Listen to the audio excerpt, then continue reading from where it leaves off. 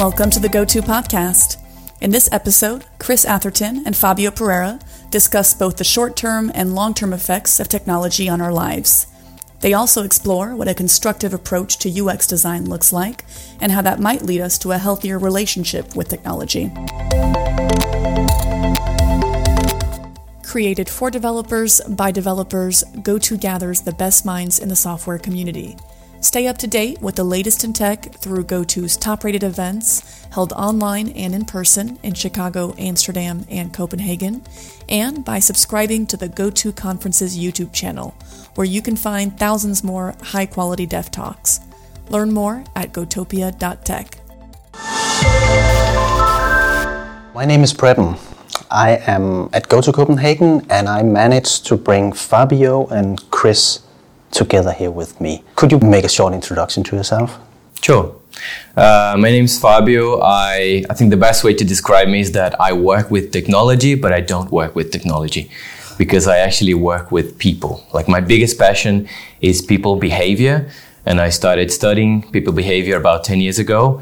And I do have a computer science degree, and I work with digital transformation, but human behavior and cultural change is what really inspires me. Hi, I'm Chris. I am a designer in some senses. I used to be an academic psychologist and I worked a lot in cognitive neuroscience. So I'm super interested in both the brain/mind and also what we do with our attention, how we spend our time, and what that has to say about who we will become as people. That sounded very ponderous, I'm sorry. But who will we become as people? What is technology doing to us? This is a really interesting question. People ask if we're kind of evolving to be something else. My temptation is always to say no, because evolution takes many, many generations. So it's going to be a long, long time. Even if we have this technology for a long time, we won't necessarily see very much meaningful change. Like, I don't imagine the brain is going to change very quickly. Epigenetics is kind of interesting. It's not something I know very much about, but it's the idea that we might change a little bit already in response to our environment, but long-term evolutionary change, that's the long game. I doubt people will still have an iPhone by the time that is happening, or anything else. Is that true? Does evolution take that long? Don't we see changes from generation to generation right now? See, biologically, it takes a lot longer, as my understanding. Non-evolutionary biologist, take this with a pinch of salt, but our behaviors are changing, but our society is changing, our expectations are changing, the available technology is changing. All of those can have an effect on our behavior. Nobody grows up in a vacuum, or they shouldn't. Yeah, in my opinion, I actually believe that what technology is doing to us, it is to some extent making a lot of decisions on our behalf. So we make about 35,000 decisions a day, which is about one decision every 2 seconds. You probably just made a decision there. And then what technology is doing to us is that it's making a lot of those decisions for us, which can actually, to some extent, offload our brains when it makes good decisions for us, but it can actually clutter our brain when it actually takes off our attention, because our attention is limited. So I see technology doing these two big things to us. And that's a lot of the things I talk about on the book, Digital Nudge, which is there is the technology that nudges for good, which is the technology that makes good decisions for us. So to give a very simple example, back in the days, we would know the path to go somewhere, like turn left, turn right, and now the GPS, the maps applications, they do that for us. So we don't need to think about which way we are going because we offload our brain decisions to that technology. But at the same time, we have social media that sucks our attention, and we spend hours and hours and hours on social media, and we don't even know what we are doing there sometimes because we spend hours and suddenly we're watching like videos of kitten and we don't even know how we ended up there. So that's how I like to see what technology is doing to us. Sometimes it sucks our attention, sometimes it actually offloads our attention and it helps us make better decisions. But talking about the social media, I would argue that it actually loads us with even more decisions that we need to make, rather than technique making decisions for us. I agree. I think some of the things we do on social media, instead of helping us So it all depends on our goals and our intentions. Sometimes when we go to social media, it's just really a way to offload some things that we are feeling inside of us. I really like a book from a friend called Nir Eyal. It's called Indistractable. He says that distractions come from within. So instead of thinking that it is the phone that is distracting us, we are actually getting distracted from something that's coming from within. And then we go to kind of fix that feeling that we are feeling right now. And then we go to social media to feel something else. But I actually think that some applications and some technologies can help us and some can harm us. And that's the whole ethical discussion we have to have about why we are building something and why we are using something, and to have control over that technology. Well said. Are you on Facebook? No. Why not? I never joined, but the reason for that was I didn't feel the need for it. So back in the day, I was on LiveJournal, if you remember what that was. It was a social network before Facebook. It worked pretty well. It was sociable. It was nice. I had a few people that I would talk to and who knew. I was mostly, it was mostly people I didn't know in real life, but that was okay.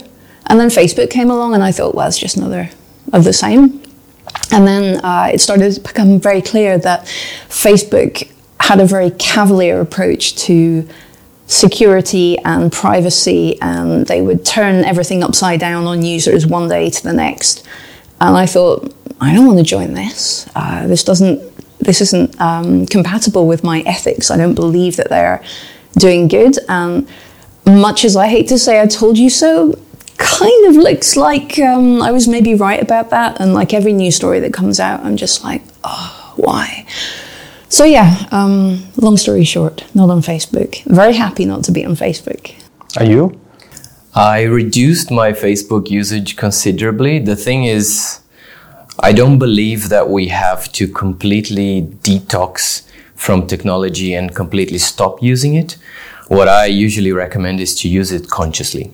The thing is, if we have control over the time and the intentions we have on social media, and if we create mechanisms to actually help us with that, so if we say, okay, I'm only going to use this for, let's say, half an hour a day, I think it can help us.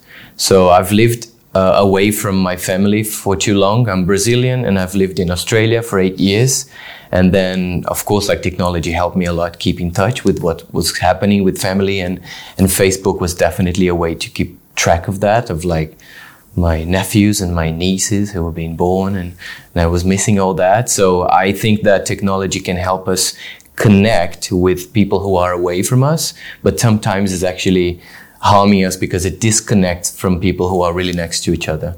So we could be having breakfast in front of someone and talking to someone on the other side of the world instead of having that physical connection eye to eye with someone who's really next to us. So I believe in conscious usage as opposed to completely like detoxing and getting rid of it. That sounds like one for you. You're working with UX, designing user experience.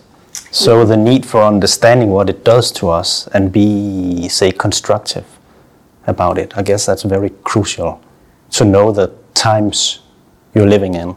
Yeah, I think that's really important. So what you were saying about we need to be conscious about how we use it, I think that's absolutely the key. It's not like I'm on Facebook because I don't want to keep in touch with people, but I choose other ways to do that work for me. I was on Twitter and I left about 1.5 years ago, I guess. And it was a very conscious decision to go, right, okay, enough of this. Let me see if I can make my relationships work with people who live far away, who live near me, using another medium, because it was more important. Twitter was not the important thing. The important thing was to keep in touch with people.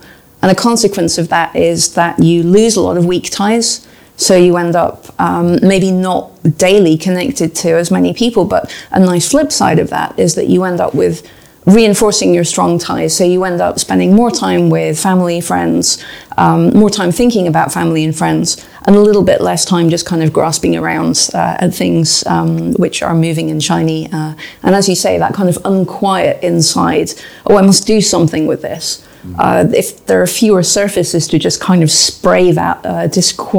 disquietude.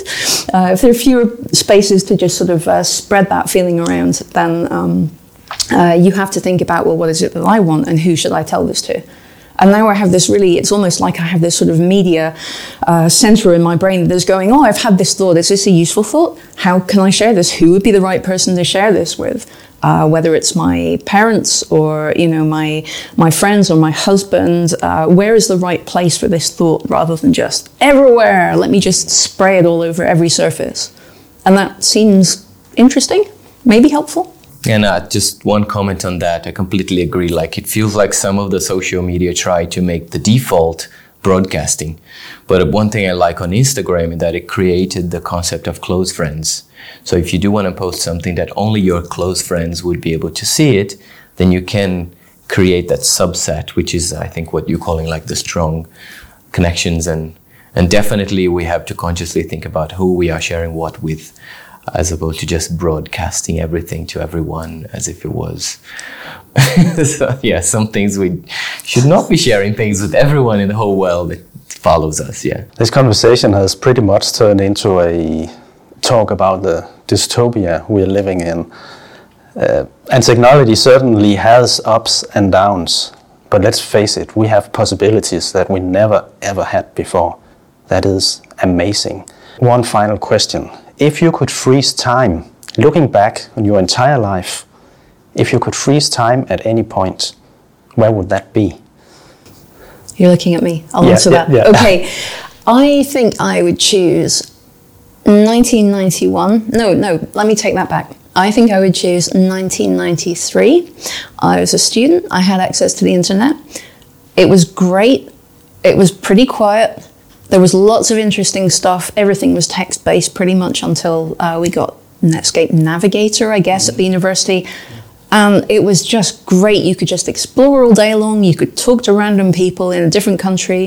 It was pretty relaxed in a way. And I miss that. Everything seems very fast now on the internet. But a consequence of that, which I think is probably important to remember, is that that internet excluded a lot of people. A lot of people who didn't have access to it, couldn't afford it, didn't have a computer, didn't even have electricity. So my nice little internet of 1993 is not real in the sense that it's very exclusive and privileged. But I did enjoy it anyway. It's a hard question. To be honest, I don't think I would freeze. I'm a true believer of the flow of time and the concept of impermanence, which is like everything changes and it will keep changing. And I like change. So I think if I dreamt about freezing something, I would go against my passion for change and my true and genuine like understanding of the fact that things change. So just the word freeze just reminds me of the whole thing about like code freeze. Oh, we can't change that code because it's code freeze time now. But I think there are elements of the past that we can remember and maybe get back to. And I think I would even go back like before my childhood. And I would say that one of the elements that we should go back to as humans is our connection with nature. I would say that we've locked ourselves into like buildings and we are far from the nature. And I truly believe, and I've done experiments with myself when I go out for lunch and I look at like green and I go to a park and I look at trees and I come back to work after lunch and I feel better. And Linda Rising is actually someone who talks a lot about this research that shows that when we connect with nature, that we release things in our bodies, neurochemicals that actually make us feel better. And in fact, people are more productive after lunch if they go out and they see nature. So I would say that's far back from my childhood, but I think we should reconnect more with nature. That's one of the things I would take that element of the past and bring to the present and maybe to the future. I think that's a wonderful statement to conclude this conversation. Thanks a lot for joining us. Thank you. Thank you. Thanks for listening to this episode of the GoTo Podcast. Head over to gotopia.tech for lots more content from the brightest minds in software development.